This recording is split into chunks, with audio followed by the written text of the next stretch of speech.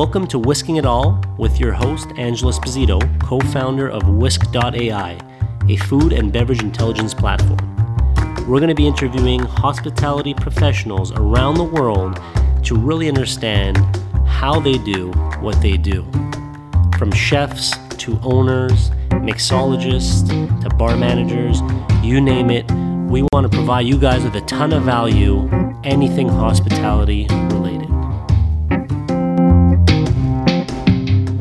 Welcome to Whisking It All. We're here today with Danny Gonzalez from the Cleat Miami. Danny, thank you for being here. How's it going, man? Good. It's a pleasure to have you. I remember the first time we met, actually, I was super fascinated. And correct me if I'm wrong, but I believe that you guys were the first venue in the United States to have a liquor license in a state park. Is that right? I think we are. And if not, we're like number 2 or 3, but yeah, it's not a common thing. No, it's amazing because one of the things that's really interesting about the concession of venues that you have in the Cape Florida State Park is that it's exactly that it's in a state park. And so the first time even I came, I was really impressed just to see the restaurant and then the new bar, which we'll get into it in a second. And it's right on the water and Miami and Biscayne, Key Biscayne, I should say. So I guess maybe to just start off, tell us a bit about all the concessions, but then we could jump specifically into the Cleat, which I know is more of your baby, so to speak. So there's 2 restaurants in the park. The first one was Lighthouse Cafe, which you haven't been to. It's on the beach side and it's more focused towards like beachgoers. So, things have changed a little bit since COVID, but traditionally there was like more prepared foods, more like focused on like sandwiches, and we have hot plates. There wasn't as much as like table service as you've seen at Boaters Grill, a little bit different approach, but very much the same vibe. It's like an outdoor wooden deck. It looks very similar vibe. That was the first one. And that started off as a little shack on the beach when we first took over the concessions. That was just there. The park just had that. And then a few years later, we built what you'd see now as the restaurant, the Lighthouse Cafe. And it's cool. You can see the lighthouse if you're dining in the deck area and you're steps away from the beach. Then there's Boaters, which is the one you went to, and it's at the harbor. And we're just kind of like opposite ends of the park. It's a lot closer to the entrance. And Boaters, while obviously you could still drive up to it like you did, it obviously has the boater access. Yeah. Hence the name Boaters Grill. Yeah. So from my understanding, when I was there, just to paint an image to the listeners, it's a harbor front, really. So you have all these boats that are just hanging out or whatever that kind of just stop by and park their boat there. And they'll, if I understand correctly, they can get the service to the boat, or do they come to Boaters Grill? Or how does that work? It depends how busy we are. And some servers have developed friendships with sort of like regular customers, and they'll take stuff down to the boat. But it gets like super busy, and especially if you happen to be like tied up at the very end. It's just right. And then so now, so those makes sense. And so those are 2 of the venues. And I know the latest project, I've been lucky enough to be there, and it's such a cool venue. I think it's still a hidden gem. But if anyone has a chance to go, the Cleat Miami, maybe tell our listeners a bit about the Cleat, the concept behind it, the inspiration, and paint that picture. Yeah. Once the state approved the liquor license, the park kind of just gave us permission to take over the structure that it's stationed in, because that building was always there. And that was just called Shelter 19. And it was just like that sort of roof with picnic tables underneath, a water fountain. It had power, and there was like some grills out. It was just like for public use. I'm not sure how it worked with the park exactly. I think you could reserve it if you wanted to and pay a fee. But for the most part, it was just like first come, first serve. There was like a lot of shrubs. It was like really messy out there. And they just told us that we could take that over. So we built the bar itself inside and cleaned out the space and brought in all that sand and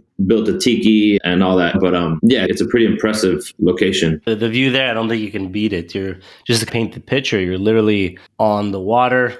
The sunsets there are unreal. You're having a drink at this beautiful bar, and there's all kinds of tables right outside. And like I said, you're literally on the water. So it almost feels like you're on vacation in a sense, because you forget that you're still in Miami, which is kind of cool. A friend of mine, has now become a friend, but he's done some work for us at the bar. He built our bottle display case, and he's built what houses the merch, and this other piece of furniture that just serves as a little storage for any sort of paperwork stuff we have. It like sits right outside the bar. And he built this table that surrounds one of the trees out there. But anyway, the first time he came, he pointed something out, which I thought was interesting. He says the space and the location is like simultaneously very Miami while being a very rare thing in Miami. If you're not from here, you think that the city is just littered with all these beachfront or waterfront locations with the sunset. It's kind of harder to come across than you'd imagine. There are that stuff on the water. There's a lot of stuff on the river, which is really cool. But like the way that we have it, it's a rare thing. Last time I was there, I had the chance to chit chat with your dad and hear his story. I'm always fascinated when people come from another country, immigrated to the States and built something from nothing. So I'd love to hear that. And then we'll get into your journey. Yeah. I don't know all the details surrounding him getting into the park. The people that ran the concessions beforehand were in the family somehow, kind of distant relatives. And the guy was running, he was older, and I think he was just looking to retire and sell the business per se, but like a private business, but it's also through the state. So you still have to have the contracts. Yeah, you own the name and the business, but it's not like you own the land or you don't own the building. But anyways, when he got here to Miami, his uncle had like a chain of discount stores that he worked in forever, from being like a stock boy to managing one, to then managing a bunch. And then he eventually moved over to the warehouse. And then he left that for whatever reason. And there was a restaurant opportunity that presented itself on mainland Miami. He went in on that without any sort of restaurant experience. The closest thing was like working at a bodega in New York behind the counter, like slicing deli meat and stuff, you know? That's crazy. Do you know what attracted him to go into it the first time? Was it just the opportunity and building? It was just like he had this job that he had worked at forever, and he just needed to do something. I don't know if it was necessarily like this like passion for food. He went in with a partner, and we had that for a few years, and then that eventually just didn't work out for whatever reason. They split ways. So then it was, okay, now what, you know? And then the concessions were going to become available. And it was like, well, yeah, we can give that a try. And like growing up, my family would never take me to South Beach to go swimming. That's kind of like, you go to that park to go to the beach. And so how long ago was this? And your father, just for context, came from Cuba originally, and then some time in New York, and then Miami. And I love it, right? That entrepreneur mentality. He was in Costa Rica for a few years. Okay. And then like fully moving to the States just because I left Cuba and had settled there. But yeah, it's basically Cuba, Costa Rica, New York, Miami. Got you. And then so Miami works his way up, sees this opportunity, which I love. It doesn't always have to start with passion. It could just start with opportunity, which is amazing. Kind of jumps in head first. So the state park, if I'm not mistaken, this was at least 15, 20 years ago, if not more. Yeah, I think when I was like 15 and like I'm 40 now. Okay, so 25. Yeah, that makes sense. Wow. I think it's pretty amazing that he really saw that opportunity. Yeah. And it's just interesting, right? Because like hindsight's 2020, right? Like people see it now, it's, oh my God, this is amazing. Like, look at this location. But I'm sure 25 years ago, you had to have the vision to take over concessions in the state park that didn't have a liquor license yet. Like that's even more. Yeah, that just happened right now. Yeah, I know what you mean. Yeah, it's easy to be like, oh my God, this is amazing. But yeah, it's really been built from the ground up. Like I said, when we took over, it was just a shack on the beach. It was just like the way it was, but it was pretty much like kind of like hot dogs you see like at a 7-Eleven that are just rotating, crappy pizza, you know, just a general bar type food, but there's no real kitchen. And yeah, he loves saying how like when he had the idea of doing like rice and beans and more traditional Cuban or just like Latin cuisine, people were like, oh, you're crazy. Who's going to want to come to the beach to eat rice and beans or like a steak or whatever? But it's just like what he knows. So he thought like, if I go to the beach, I want to eat rice and beans. It worked out. And I can testify to the fact that the food is awesome. Last time I was there, I was lucky enough, I had a delicious soup, kind of seafood soup. We ate it together. It was delicious. Yeah. Okay, I think it's really cool. And I think the lesson here is sometimes trusting your gut, seeing something, even though maybe other people don't see it, like that entrepreneurial instinct that's super key. Because I can imagine, right, 30 years ago, it's easy to look at it now, like I was saying, but to see this opportunity of a 7-Eleven type place and imagining what it could be. And now with the expansion of the Cleta, I think that's awesome. One of the things I want to get into is your background, right? So what's interesting about you, and this is one of the reasons I want to have you on the show, is number one, there's this originality of this state park and one of the first liquor licenses in the state in this kind of angle. But the other thing that I find interesting is, unlike a lot of our guests, you haven't been in hospitality forever. And it's in a positive way. I think it's awesome. I think a lot of listeners will be able to relate because sure, we hear the stories and it's amazing where people knew it's in their blood, it's in their passion, they've been in it for 20 years. But we've had some guests where they just started a business, they've been in it for 2 years, and that's been interesting to share those learnings still being in the juice. But your perspective is going to be interesting because your dad has been in it, it's been a family thing, but you've been doing your own thing, which we'll get into, and then you've only been in the last few years. And so that's an interesting angle that I think people could relate to who maybe weren't in hospitality many years later after a certain career are thinking of jumping into it. So why don't we start off with your background? Let's take it back to the 20s. What were you doing, university, and then what was your trajectory? Because I always love to hear the how people got to where they got to. My 20s, I don't know. I went to school. I worked at like an art museum for a while. Worked at the public library for a while. Yeah, and what were you studying in school, just out of curiosity? I'm always curious to see if it matches what people study. It was photography, but more like a history photography. So yeah, just like art related. But yeah, with a focus on photography. Yeah, did that. And then my late 20s, which is like around 2007, I started playing in a band. And that's pretty much what's been happening from then till now, up until COVID. touring and recording and doing that sort of circuit. There's been like little breaks and gaps in between, but for the most part, it's pretty much been like a consistent thing since 2012, whether it was like traveling, whether it was touring in the States or Europe, or we've been to Australia one time. So yeah, it was pretty much just that. Just like the band took up most of my time. And out of curiosity, what instrument or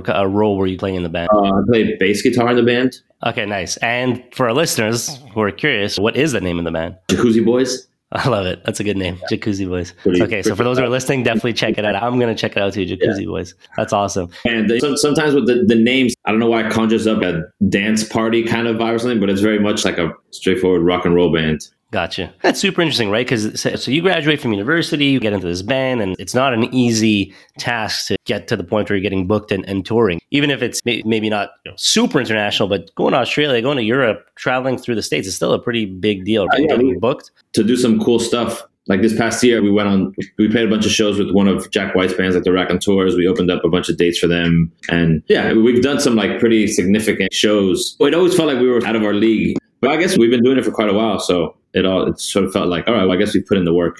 Right. And I think that, you know what, there's something to be learned there. It's like that idea of just putting in the work, and you don't look back. And then when you do look back, you realize, oh, wow, I've came pretty far. But even personally, that's how it's always been with me. Like when I think about Whisk, it's theoretically, 2014? So 6 years, coming up on 7 years. And for me, it doesn't feel like 7 years because you just keep going and then you look back. How old is Whisk? Officially, like when I started with the idea, it was the end of 2014. I remember like pitching it to a bar and understanding like how they're doing inventory and why it's a pain. And for me, when it hit me, I was trying to understand why are so many people doing it on pen and paper and if not Excel, because there were some other systems, right? It's not like we were the first system, but I couldn't understand why they weren't using these other systems. And the short answer was that these other systems were hard or painful to use, that people would try it and then go back to pen and paper Excel. So for me at first, and to be perfectly honest, like when I started, I wasn't like, oh, I'm going to build this big business. I was just like, I'm a very curious person. I love learning. Like I genuinely love to learn.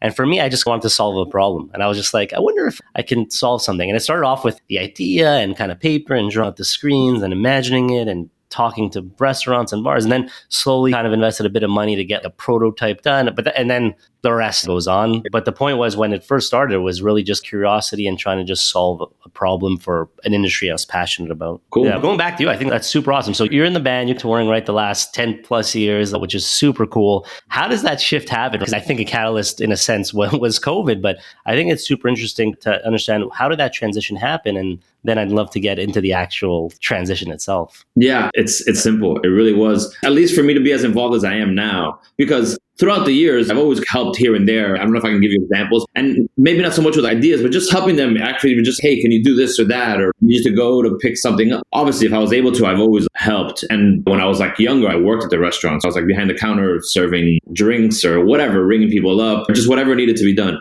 And it's funny, the timing of it all, because we had a month-long tour booked that was going to go like mid-April to mid-May, roughly. Where was it, out of curiosity? It was going to be in the States. Okay, very cool. The U.S. tour. And that was at the peak of lockdown. Obviously, a tour works where you book stuff way in advance. So we had this tour booked before the coronavirus. Obviously, the bar was already set in motion, and I was helping out. Like, I brought these like friends of mine, these guys, Sun and Sons, which is like their agency, to do branding stuff, because I wanted to just feel different than the restaurants. The vibe is very similar, and I wanted it to be, while it's still ours, I wanted to just have like its own identity. So yeah, I brought them on. So I was on board and helping with ideas and talking to them and whatever. But in my mind, I'm like, okay, I'm going to be gone. And we didn't really have an exact date for when the bar was going to open. We had some stuff to do, and we were just waiting for the license to get approved. There's like a lot of boring stuff. So I was like, okay, I'm going to help out as much as I can. And then the band will go on and do what we do. And then by the time I come back, if we're open, then I'll help out while there's time off from the band. And if there's not, then I'll do whatever needs to be done. But it was straight up. We passed our last inspection and I got a call from my mom being excited, like, we're done. We can basically open this moment if we wanted to. And then 3 hours later, the park manager came by. And, I think my parents, with some friends, they might have been at the bar having a little celebration. The bar wasn't fully done yet. And just hours later, the park manager comes by and he's like, I have some bad news. Tomorrow's the last day we're going to be open. And I think in the back of everyone's mind, they knew like coronavirus was already happening, but it hadn't developed yet. And I guess maybe just thought, things will be under control enough where we could open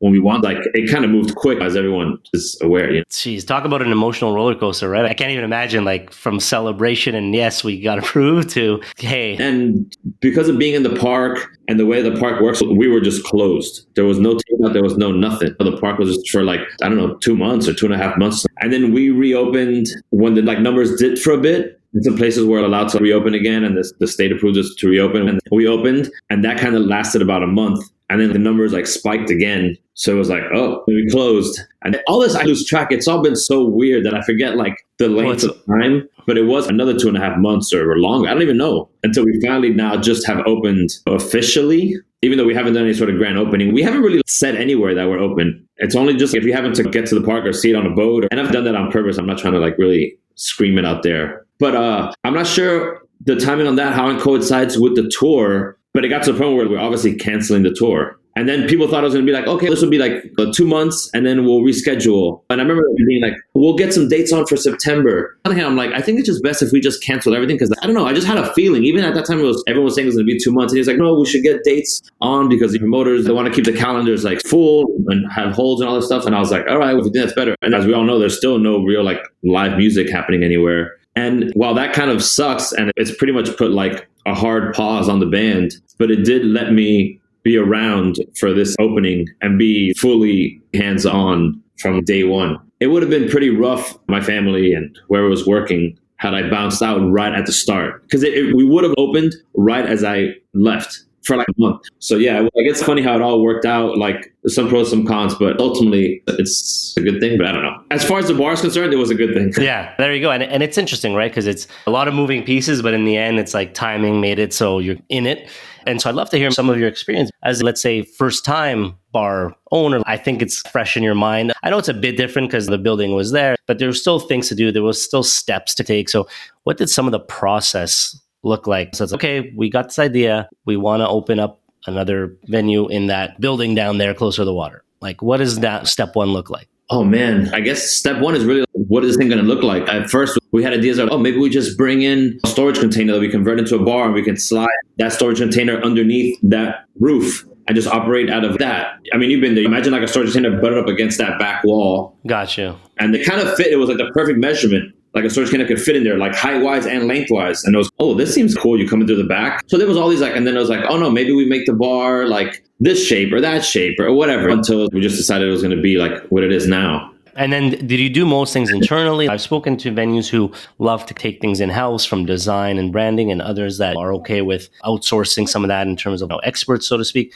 So what was your angle when it came to the whole kind of building of the brand, the idea, even the name, right? Where did you guys come up with the name? Well, actually, my mom came up with the name. We were tossing all these names back and forth, not just amongst like the family, but I would ask friends who would come by. Like, I think the Seawall was a strong contender for a while, because if you're standing inside the bar and looking out to your left-hand side, that is what's called the seawall. It like runs along that whole edge of the park, and it's like where people fish off of and stuff. What was the worst name? Do you remember any bad contenders? Maybe not the worst, because I don't want to call out a friend or something. It's funny because what might be considered one of the worst names, I thought was like a great name, and it's actually someone else's idea. One of the guys that from Sun & Sons that's handled branding. They're the same guys that did Gramps, and they're old friends of mine. So Mike had this idea to call the bar The Horse, because it just seemed so odd. A bar called The Horse on the water. And it was like, there's like that song by America, I've been through the desert on a horse with no name. The harbor is called the No Name Harbor. Not that we're like diehard fans of this song or anything, but it was kind of like a funny joke. And my dad actually was like a big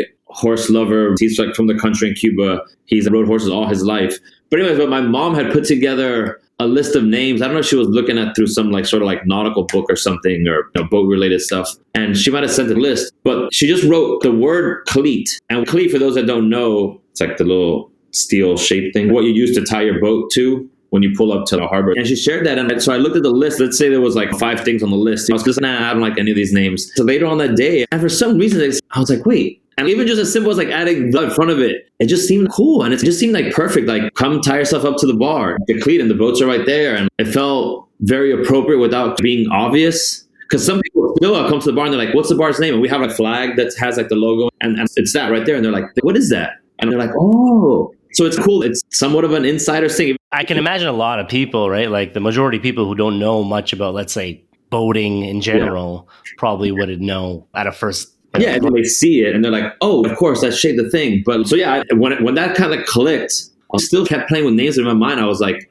it's the clique. Like it has to be. I love it. So your mom had in the list, then you took it around. And then how do you guys go about agreeing, right? Because obviously your dad's involved, your mom's involved, you're involved. Is it Julio's involved, let's say? But I guess that's more voters. But in general, how do you go around like green lighting the name? Was it just, hey, we're all in kind of thing? While my folks are involved, when it comes to that sort of stuff, they'll give their opinion, but they're a little bit more hands off when it comes to that. Like, especially my dad's like, I would share, like I have an older brother and I would share with him and he knows the Bernie and Mike and all those guys. I would definitely share with them. I wanted them to be excited because they came up with a bunch of names themselves and we would sit down and discuss why these are cool names or not. But I was like, I think we all decided on a name, but it's not one of your hits. Like we haven't, but I wanted them to be excited because I didn't want them to be like, oh, like they're going to have to work on branding for this thing. And They were stoked on it. They were like, no, it's pretty cool. Nice. So that's super interesting. So taking a step back, basically, so new project, you see this opportunity. I guess the first step in a sense was applying for whatever permits you needed and liquor licenses, all that kind of stuff. So all that paperwork. And thinking that the band was still going to be like function the way that it had been was, and when I say make this place look, I meant more like branding wise and like a name and a cool logo and the way the menus might look. But I didn't even really expect to be hands on, like talking to distributors, which I do now. You know what I'm saying? I'm going to try to make sure this thing looks cool. That's so interesting. So basically all the permits finally come up with a name. So what's the next step, right? Because again, you were new to it and that's a good thing because there's going to be a lot of our listeners who are new to the game, which is normal, right? So you came up with the name, you hired this company. What were the next steps? How did things go with branding and then construction? What did the next steps actually look construction like? For sure, like getting the bar built. And you've seen it. It's a pretty big bar and it's terrazzo and it has all these sort of like angles. It's not just like a sort of 90-degree standard bar. And that was Sun & Son's idea. And it's funny because a lot of people, when they come up, they're like, oh my God, this bar it's amazing. It's beautiful. Like this angle, it's not really traditional. So it looks like it's something we like sort of went crazy to get all these like angles and then put all this thought into it. But really the bar was going to be a standard bar and kind of last minute, one of the Sun & Son guys just like, hey, what if we just like did this? That could be cool. And then the people building, they were like, yeah, no, I think we can handle that. So it wasn't this like crazy master plan. Like we're going to have this incredible looking bar that's going to have all these funky angles. And to me, the best stuff is always like that. That's cool. And you know what? I'd love to get your perspective on some of the good and the bad. So obviously it's still pretty fresh, but what's interesting about you is you just got thrown into it in a sense. So what were some of the things to start off that you didn't expect, right? So like now you came up with the name, work on construction, just maybe I think people will be able to relate or maybe at least get an idea of what can possibly come up in the near future if they're working on something. I don't know what comes to mind really. But I guess one thing, for the amount of times that I've spent at bars being a patron, whether it's just for fun here in town or we're on tour, we're playing bars, you don't really take into consideration the way that the inside is laid out and what like the different things do. And we've already realized like, oh, this definitely could have been better and this should have been smaller. We need to start somewhere. And while my family's been doing like restaurant stuff forever, and no one's like familiar with the bar world, just like these weird little things that you don't take into consideration. And I guess you learn as you go. But it's funny because I even mentioned it in the previous episodes, but just the idea of once you're on the other side and you just mentioned it, there's 99% of things that have to go like from the experience, the vibe, maybe the music, the view, the drink itself, the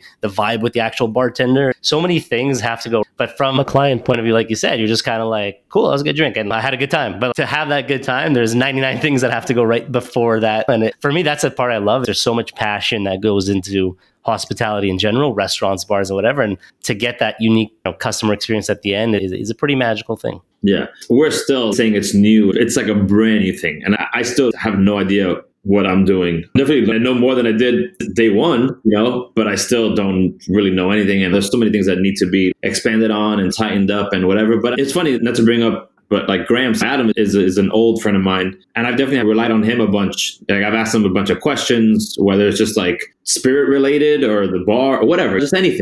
And I think Gramps just turned 10. Maybe last week it was like their 10-year anniversary. Oh, I didn't know that. Well, Adam, if you're listening, congrats. Yeah. 10 years in hospitality is not easy. And that kind of helps me put things into perspective because sometimes I'm like, oh man, I wish this was already this way, or I wish we need to do this to the bar, or it would be cool if we had this thing. But I can remember when Gramps opened, it was like that patio, like their outdoor space was just a huge gravel pit. It was nothing but rocks. And I remember like people would complain that their shoes would get ruined. A few tables up there was like one like makeshift stage. And I remember my friends, I would DJ there occasionally. And it was just like one big powered speaker. There was no sound system. It was just like one speaker on a stage with some random table and chairs. If you walk up to Gramps now, it's like this, everything is built out amazing outside, and it's all these plants and things are painted nicely, but like things can take a while. Right. People love to show up and be like, oh man, you got to have this music. And he thought about live bands. And it's like, no, I know. But one step at a time. Yeah. And I think it's that idea of, like you said, like sometimes you don't realize, right? You're just working and you're just fixing things and day to day and you're going. And then when you look back, hindsight's, oh, wow, look at everything I've done. But I guess the analogy is like climbing a mountain. It's one step at a time. And then you look back and you're like, wow, I'm pretty high. And that's pretty cool because that's where you're at right now. And you're climbing and you're learning and you're just taking it as it goes. And I'm sure even just year 1 anniversary or year 2 anniversary, you'll look back and be like, wow, this can't come a long way. And that's pretty awesome. Yeah. I just tend to be like somewhat like anxious just in general. I get very like, oh, that thing needs to get done now, So like sometimes I find myself like talking to myself just being like, just chill. Yeah, no, 100%. And I'm thinking, any closing advice, let's say, for people listening? Of course, you always want advice from a mentor, right? Like having someone like Adam from Gramps, I think is super important in this world. If you can have a mentor, like obviously you're going to make your own mistakes no matter what. But if you can also learn from other people's mistakes, that helps. Any closing words from you in the sense of things you've learned or just advice? The best thing was what we were just talking about. I'd say just take things one step at a time, because it's easy to have all these great ideas, but you just try to do it all at once. It gets overwhelming quick, especially if you're new to it, whether it's like a cost thing or just like logistically or whatever. So it's just like things always develop. The learning there is just, it's okay to have a lot of ideas, but you got to get good at prioritizing and you got to have a certain level of focus. Because I guess sometimes if you try to do too many things, you get nothing done. So it's how do you prioritize and how do you also have that patience knowing that, hey, success doesn't happen overnight. This might take 5 years. And you might be successful year to year, but the grand success might take 5, 10, 15 years. Hopefully you continue to develop. It's not, yeah, we're finished. Hopefully you're always adding to it or changing things or tweaking or just trying new things.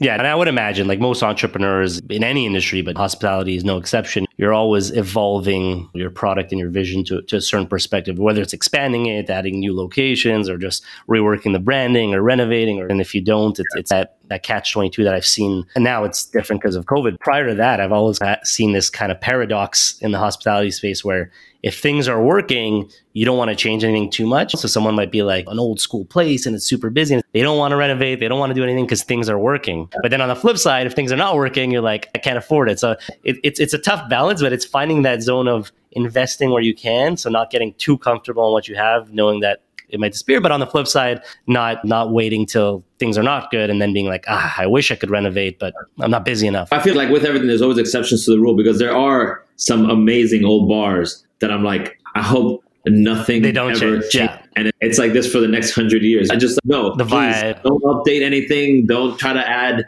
some cool new whatever. Just no. Yeah, I'm with you on that. I think my parallel there would be like, it doesn't necessarily have to be physical. So to those old school places, if they're winning on charm and vibe and energy, then they're maybe reinventing how they do inventory. Honestly, it's like operational stuff. But I think as a business, you're always reinventing. Honestly, this is great. This is an awesome convo. And one of the ways we love to end the episode is called Last Day on Earth. And real simple. You don't have to overthink it. The idea is just hypothetically, if it was your last day, what would be your go-to drink and what would be your go-to meal? Am I having this drink at home? Whatever you want. You can add the location. It's more just imagining what your drink would be in your meal. Because I like to hear what hospitality professionals enjoy. And it's not because we're talking about a bar that I'm now involved with, but I do think one of my like happiest places is sitting at the bar with a cool jukebox that has all my sort of favorite classic rock, country, soul type R&B sort of selection and like a whiskey and a beer.